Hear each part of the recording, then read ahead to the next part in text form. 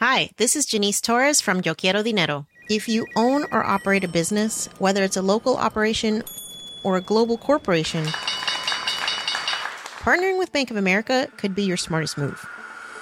By teaming with Bank of America, you'll enjoy exclusive digital tools, award-winning insights, and business solutions so powerful, you'll make every move matter.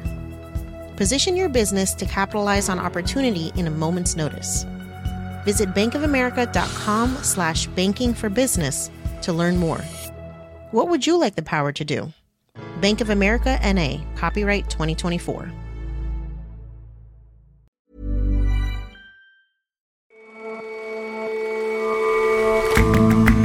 Hello and welcome to The Intelligence from The Economist.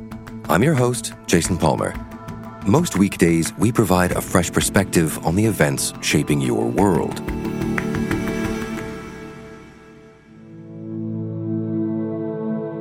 Today, though, we'll be looking back at some notable lives, the inspired and inspiring figures who died this year. In Britain, 2022 brought a moment that had been as anticipated as it was dreaded.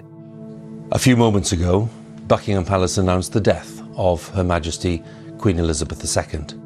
The whole of the country, it seemed, came to a halt. The palace has just issued this statement. It says the Queen died peacefully. The country's longest reigning monarch died surrounded by her children at her Scotland home in Balmoral. She was 96.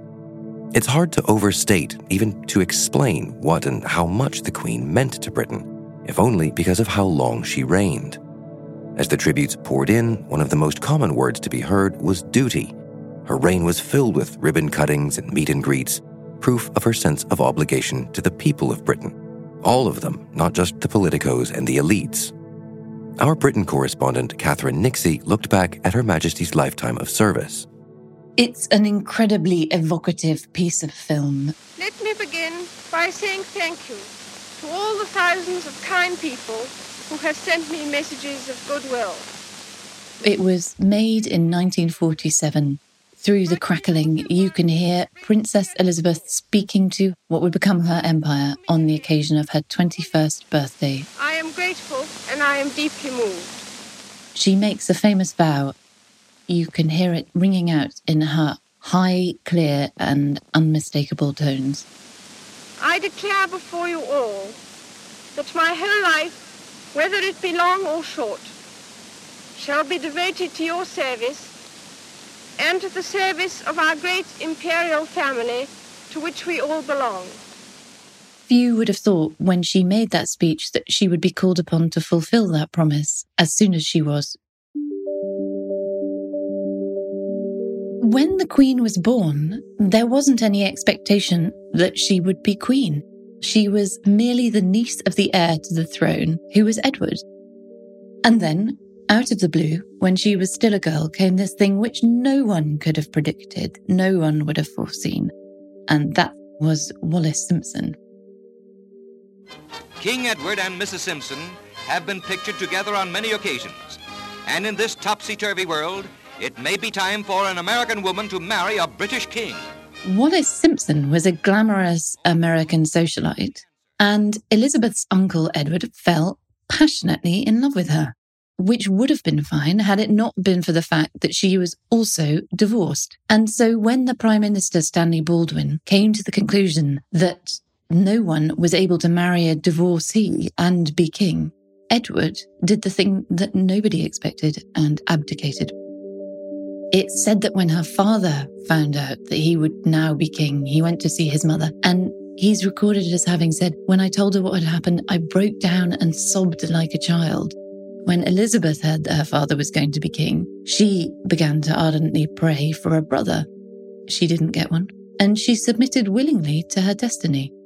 It was announced from Sandringham at 10:45 today, February the 6th, 1952, that the King, who retired to rest last night in his usual health, passed peacefully away in his sleep earlier this morning.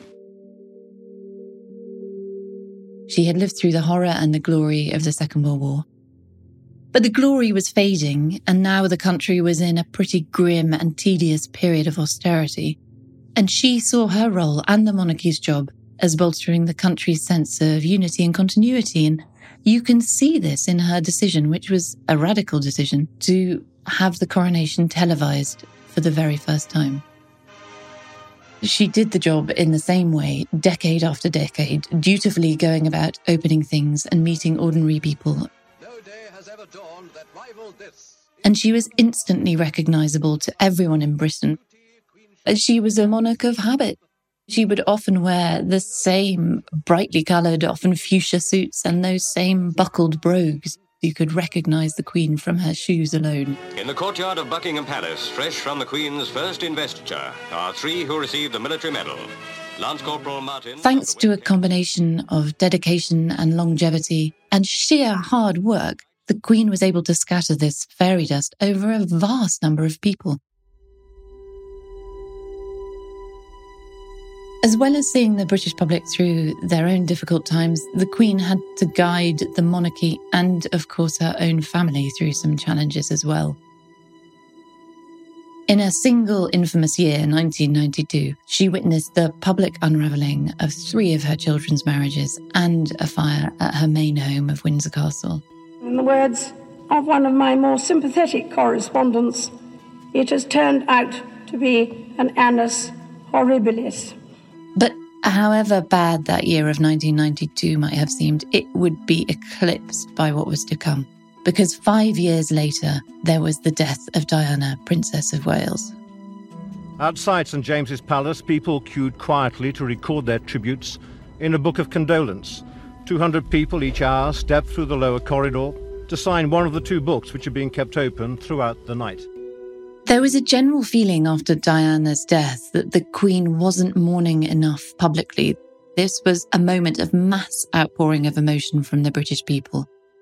The press, who sensed less blood than bloodlessness, started their attack. And the Queen did eventually speak out, but there was a feeling for some time afterwards that it had been too little, too late.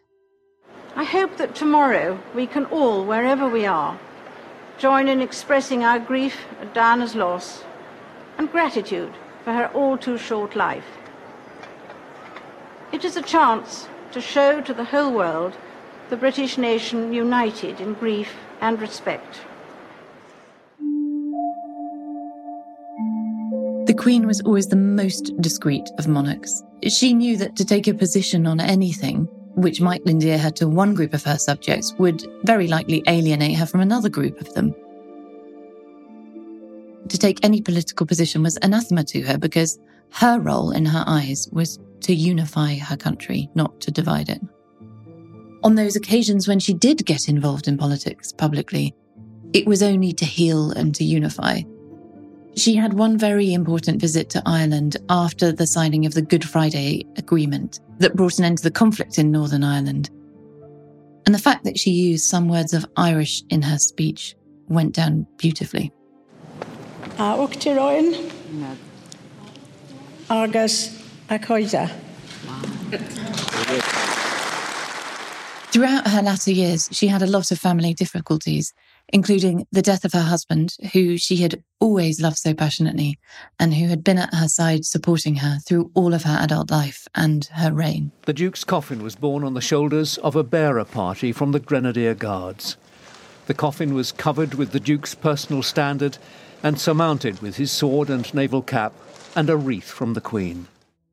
And then there were the family troubles and the public split with her grandson Harry, who chose to leave the family and go to America. And then her son Andrew was then revealed to have links with the paedophile Jeffrey Epstein, and that put an end to his career as a public royal. But during the pandemic, when the nation needed bringing together again, at a time when it was quite literally kept apart, she was there. While we may have more still to endure, better days will return. We will be with our friends again. We will be with our families again. We will meet again.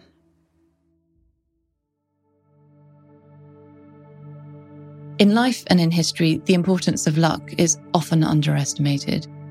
And Britain just really got lucky in 1953.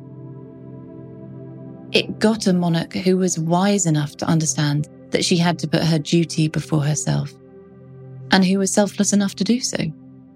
She did her job with extraordinary skill and tact and devotion. She is going to be a very hard act to follow. In 2022, there was the death of another figure who helped to shape the 20th century. Although he didn't intend to bring about the collapse of the Soviet Union, Mikhail Gorbachev saw Russia through the end of the Cold War. He died in hospital in Moscow, aged 91. Our Russia editor, Arkady Ostrovsky, reflected on the legacy of the historic leader. Mikhail Gorbachev oversaw the collapse of the Soviet Empire, the evil empire.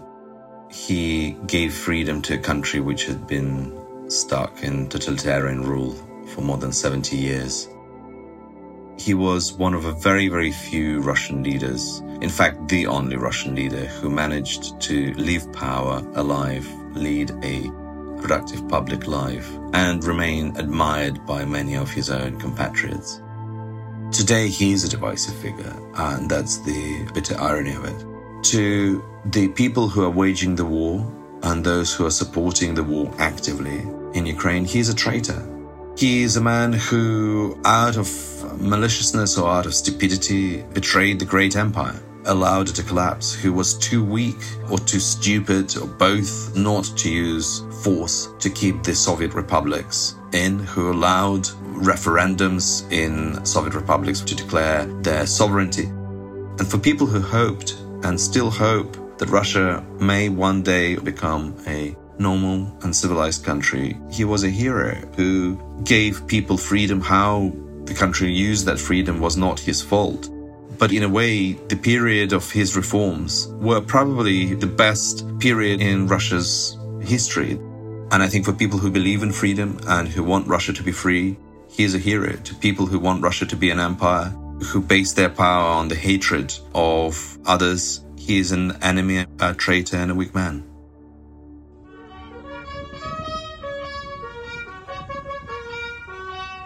Jiang Zemin led China from 1989 to 2002. When his death was announced last month, the flag in Tiananmen Square was put at half-mast.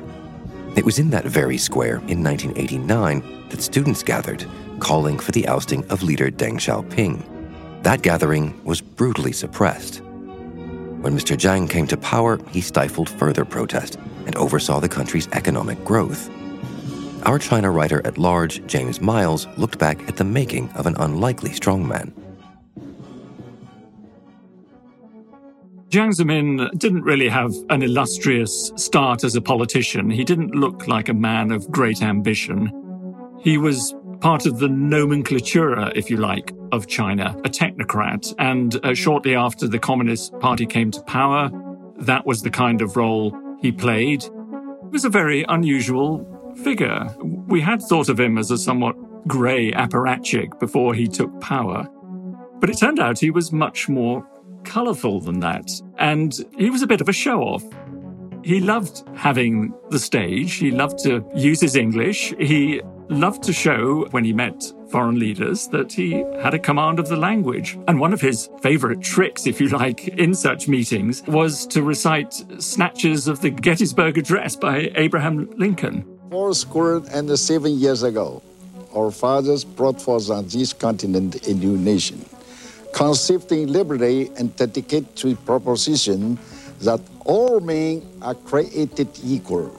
And it went further than reciting from American speeches. He also loved to sing, and much to the astonishment of foreign leaders who he was entertaining, he would burst into song. And there was an example in November 1996 when he joined the president of the Philippines, Fidel Ramos at that time, in a rendering of Love Me Tender.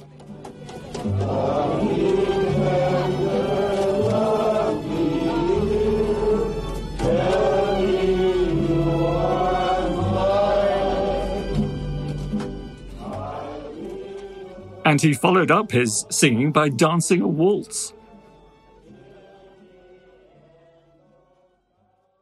Abe Shinzo, Japan's former prime minister, was assassinated in July. He was shot twice while giving a campaign speech. Our Tokyo bureau chief, Noah Snyder, attended the funeral of Japan's longest-serving prime minister.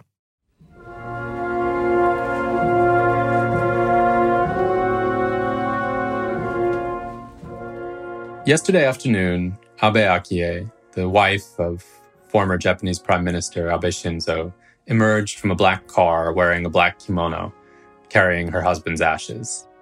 She walked alongside the current Japanese Prime Minister, Kishida Fumio, past an honor guard dressed in crisp whites, into the Budokan in central Tokyo, where I was seated alongside foreign dignitaries, Japanese elites, and other members of the press, who had gathered for the state funeral for the late Prime Minister, who was shot during a campaign speech in July, stunning a nation where gun violence is extremely rare. Abe Shinzo 元内閣総理大臣の国葬儀が執り行われるにあたり、 Mr. Kishida delivered the first of several eulogies, praising Mr. Abe for leaving a transformative legacy in foreign and defense policy especially.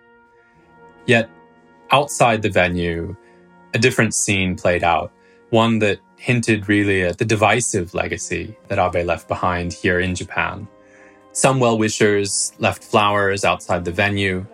One woman, whom my colleague Moeka Ida spoke to, called Abe the best prime minister we've ever had.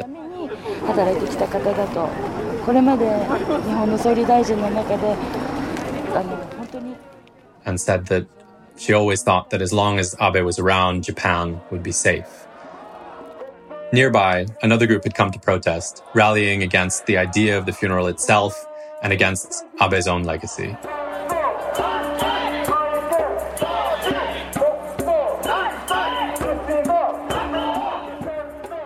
The scene shows just how far the killing of Mr. Abe has rippled through Japan and the really profound consequences it's left in the Japanese political scene.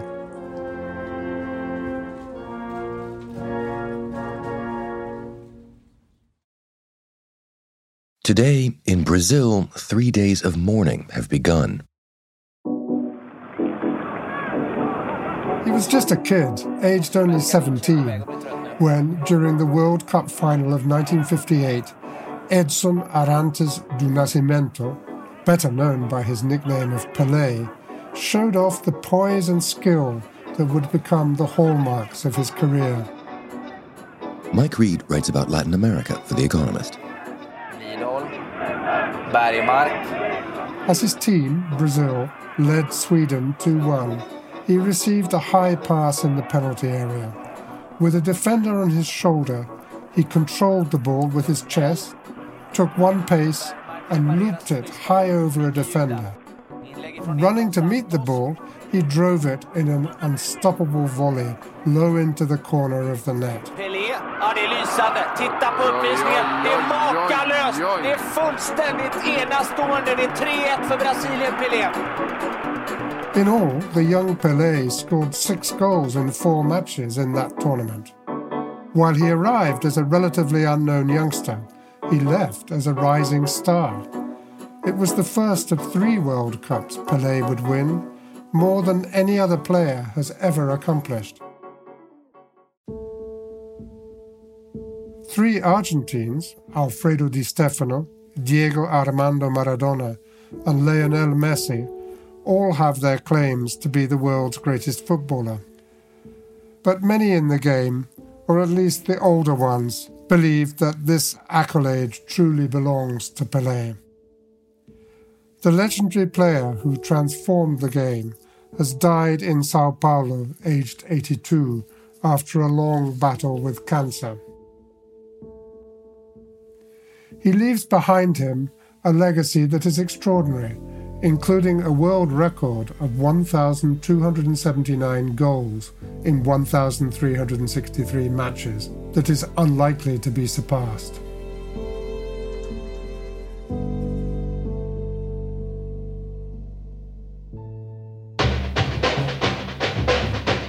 There have been a number of great footballers who have racked up goals over the years. It's Pelé. But with Pelé, it wasn't just his ability to find the back of the net that made him so singular. He was the complete player, a team man who often provided the killer pass for others to finish. And here goes Pelé again. As Bobby Moore, the England captain who lost to him in the World Cup in 1970, put it, he was the greatest because he could do anything and everything on the pitch. Lovely dummy by Pelé for Trofeo, picking up Rivellino. Pelé was born in poverty in a town in the southwest of Minas Gerais state of Brazil. Football was in his genes. In an era when players were poorly paid, his father was a promising professional footballer whose career was prematurely ended by injury. So Pelé's father dedicated himself to training his son. Improvising with whatever was available, they would use old socks, a grapefruit, or rags as a ball to practice with. It paid off. By the time he was 15, Pelé was snapped up by Santos, a professional Brazilian club.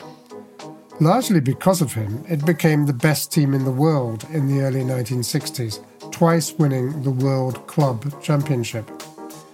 Nelson Rodrigues, a Brazilian playwright and journalist, saw Pelé play for Santos when the young player was still only 17. Pelé has a considerable advantage over other players, he wrote. He feels that he's a king from head to toe. The epithet stuck.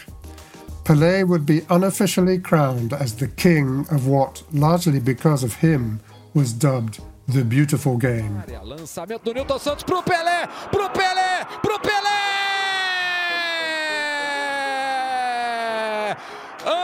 Antológico gol de Pelé!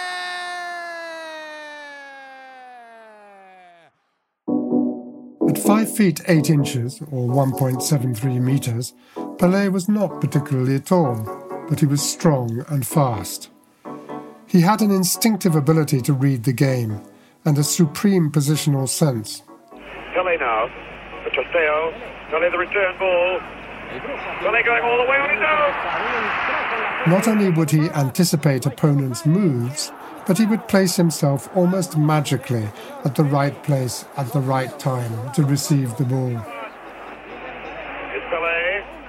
Trofeo, or must be one, surely. He was a skillful dribbler. He seemed to be able to bemuse defenders effortlessly with his feints and sudden stops and starts.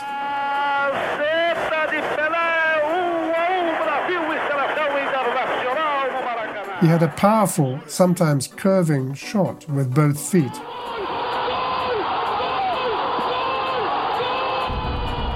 And despite his average height, he was a formidable header of the ball.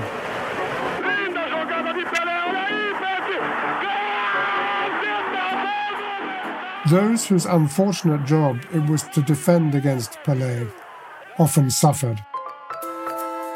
Tarcísio Berganic, an Italian defender given the job of marking Pelé in the 1970 World Cup final, said that he told himself before the game that Pelé is made out of skin and bones just like everyone else.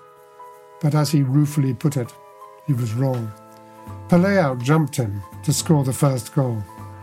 Rivellino, watch Pelé now. What a beautiful goal from Pelé. El Rey Pelé.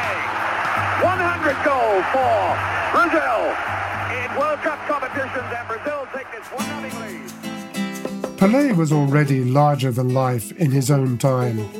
He would have been even larger now. He played before the era of football as a global business. Half his career was captured in black and white, and it took up to a month before Brazilians could see his exploits in Sweden in cinema newsreels. European clubs sought him, but Santos and Brazil's government refused to allow him to be transferred. In today's game, he would have been a billionaire. As it was, he showed a sharp eye for money in deals off the pitch. At 35, he came out of retirement to help to launch soccer in the United States, joining the New York Cosmos. His real name is Edson Arantes do Nascimento. To millions of soccer fans, he is known as Pelé, number 10, the most celebrated player in the history of the game. He has led Brazil to 3 World Cup titles, scoring more goals than any professional player in history. Today, he joins the New York Cosmos and the North American Soccer League. He was also a global ambassador for football. But despite his global stardom, Pelé never lost touch with Brazil.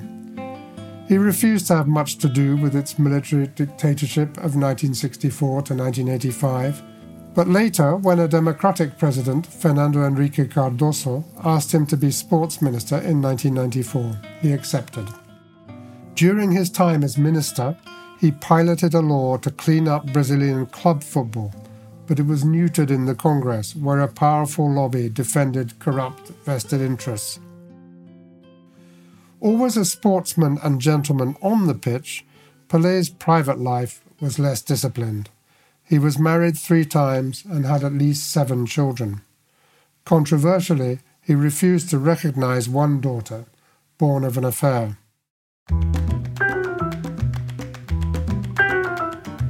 Despite living in a time of rampant racism, Pelé commanded an enormous amount of respect. His great-grandparents were slaves. Never an activist, just by being himself, he was the embodiment of black dignity. Along with Muhammad Ali, he was the first black global sporting superstar. Nelson Mandela said of him, "To watch him play was to watch the delight of a child combined with the extraordinary grace of a man in full." Now gone, that is how Pelé, the king of the beautiful game, should rightfully be remembered. Linda jogada de Pelé, olha aí, Messi! Rolino, what's Pelé now? What a beautiful goal from Pelé! El Rey Pelé! 100 goals for Brazil in World Cup competition, and Brazil takes its 1-0 lead.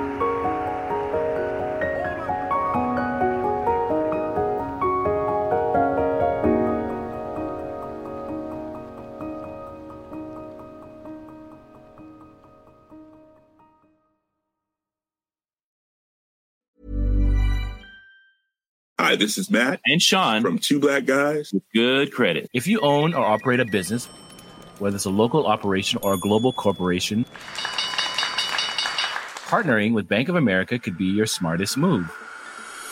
By teaming with Bank of America, you'll enjoy exclusive digital tools, award-winning insights, and business solutions so powerful you'll make every move matter.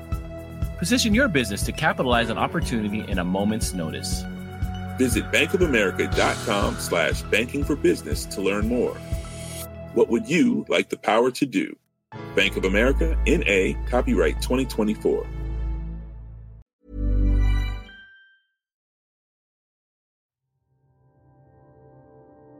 Each week in The Economist, our obituaries editor, Anne Rowe, tells the stories of extraordinary lives. Among them are heads of state, cultural titans, people who have furthered human knowledge. But they also include individuals who have changed the world in less trumpeted but still profound ways. Among them was a conductor in a port city of Ukraine whose refusal to cooperate with the occupying Russian forces eventually cost him his life.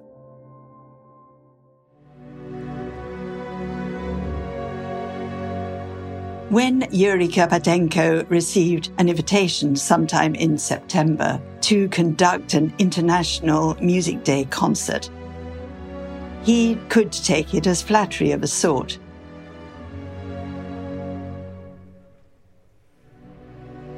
He was a well-known figure around the city. He had been a member of the Kherson Regional Philharmonic, and he was in charge of the Gilead Chamber Ensemble, their chief conductor. That ensemble was a group of 15 or so players from the Kherson Philharmonic.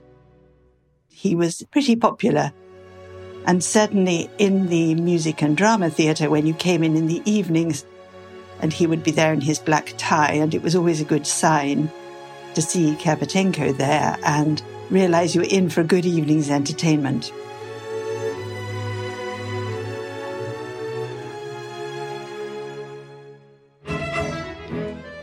His own instrument was not particularly suited to the orchestra. It was the accordion. He'd been a prize-winning accordion player ever since high school. He'd traveled abroad to play it, and he'd studied it at the Conservatoire in Kiev. together with conducting and composition. He loved the accordion because it was the sound of the land of Ukraine, together with the violin. However, when the invitation to the International Music Day concert came and he was asked to conduct, he gave an uncompromising no to it. And the reason was that Kherson was then a city under Russian occupation.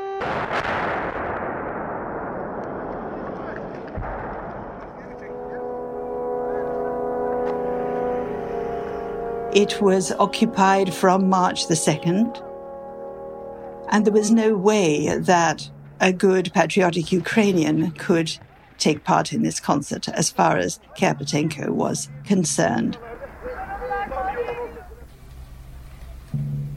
What the occupation had done was put the whole city under military rule, make rubles the currency, encourage the speaking of Russian rather than Ukrainian.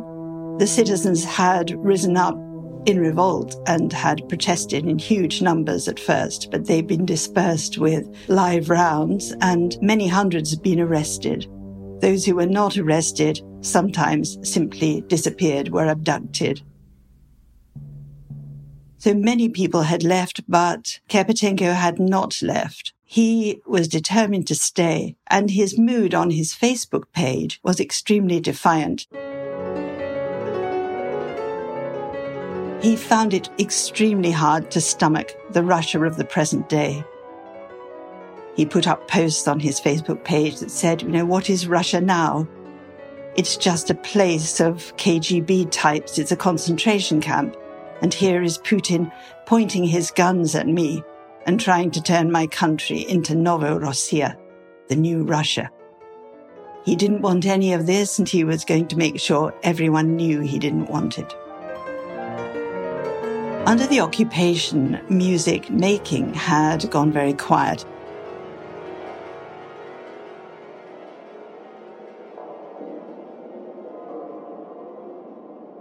And that seemed right to him, that there shouldn't be too much music playing at a time of such stress and grief in the city. This gave him something of a reputation of being an awkward customer, but others saw him as a man of principle who was not prepared to compromise music and always wanted to defend the interests of his orchestra and his players. When he considered the invitation to the International Day concert, he could see it as a simple bluff, a simple lie.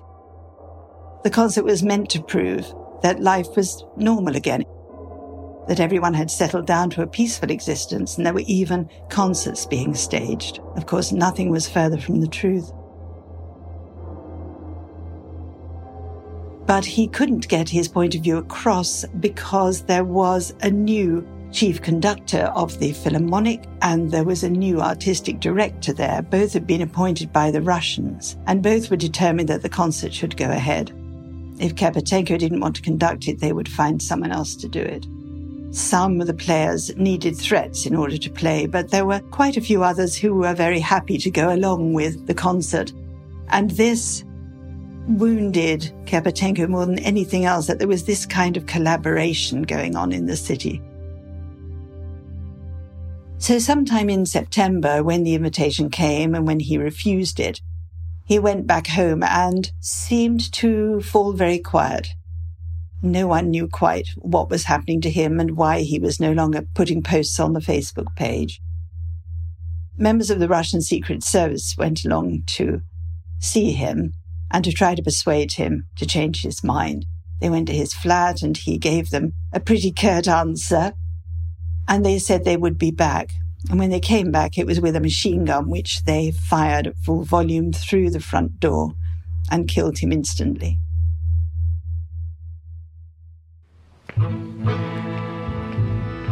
He was killed defending music and defending art, defending them from being compromised. Because after all, the whole purpose of art is to uplift people. And the whole purpose of war is to bring them down. And he knew decidedly which side he was on. Anne Rowe on Yuri Kirpitenko, who was probably murdered sometime in September, aged 46.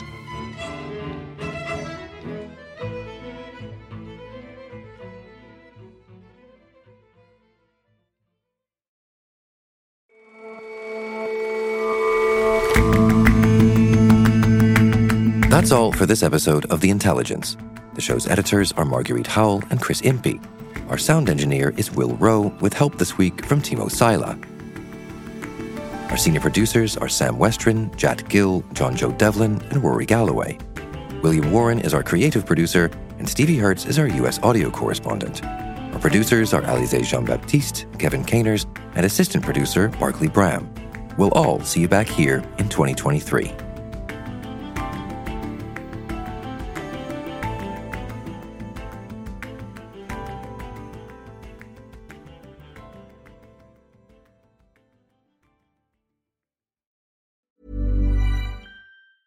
Hi, this is Janice Torres from Yo Quiero Dinero. From a local business to a global corporation, partnering with Bank of America gives your operation access to exclusive digital tools, award-winning insights, and business solutions so powerful you'll make every move matter. Visit bankofamerica.com/banking for business to learn more. What would you like the power to do? Bank of America, N.A. Copyright 2024.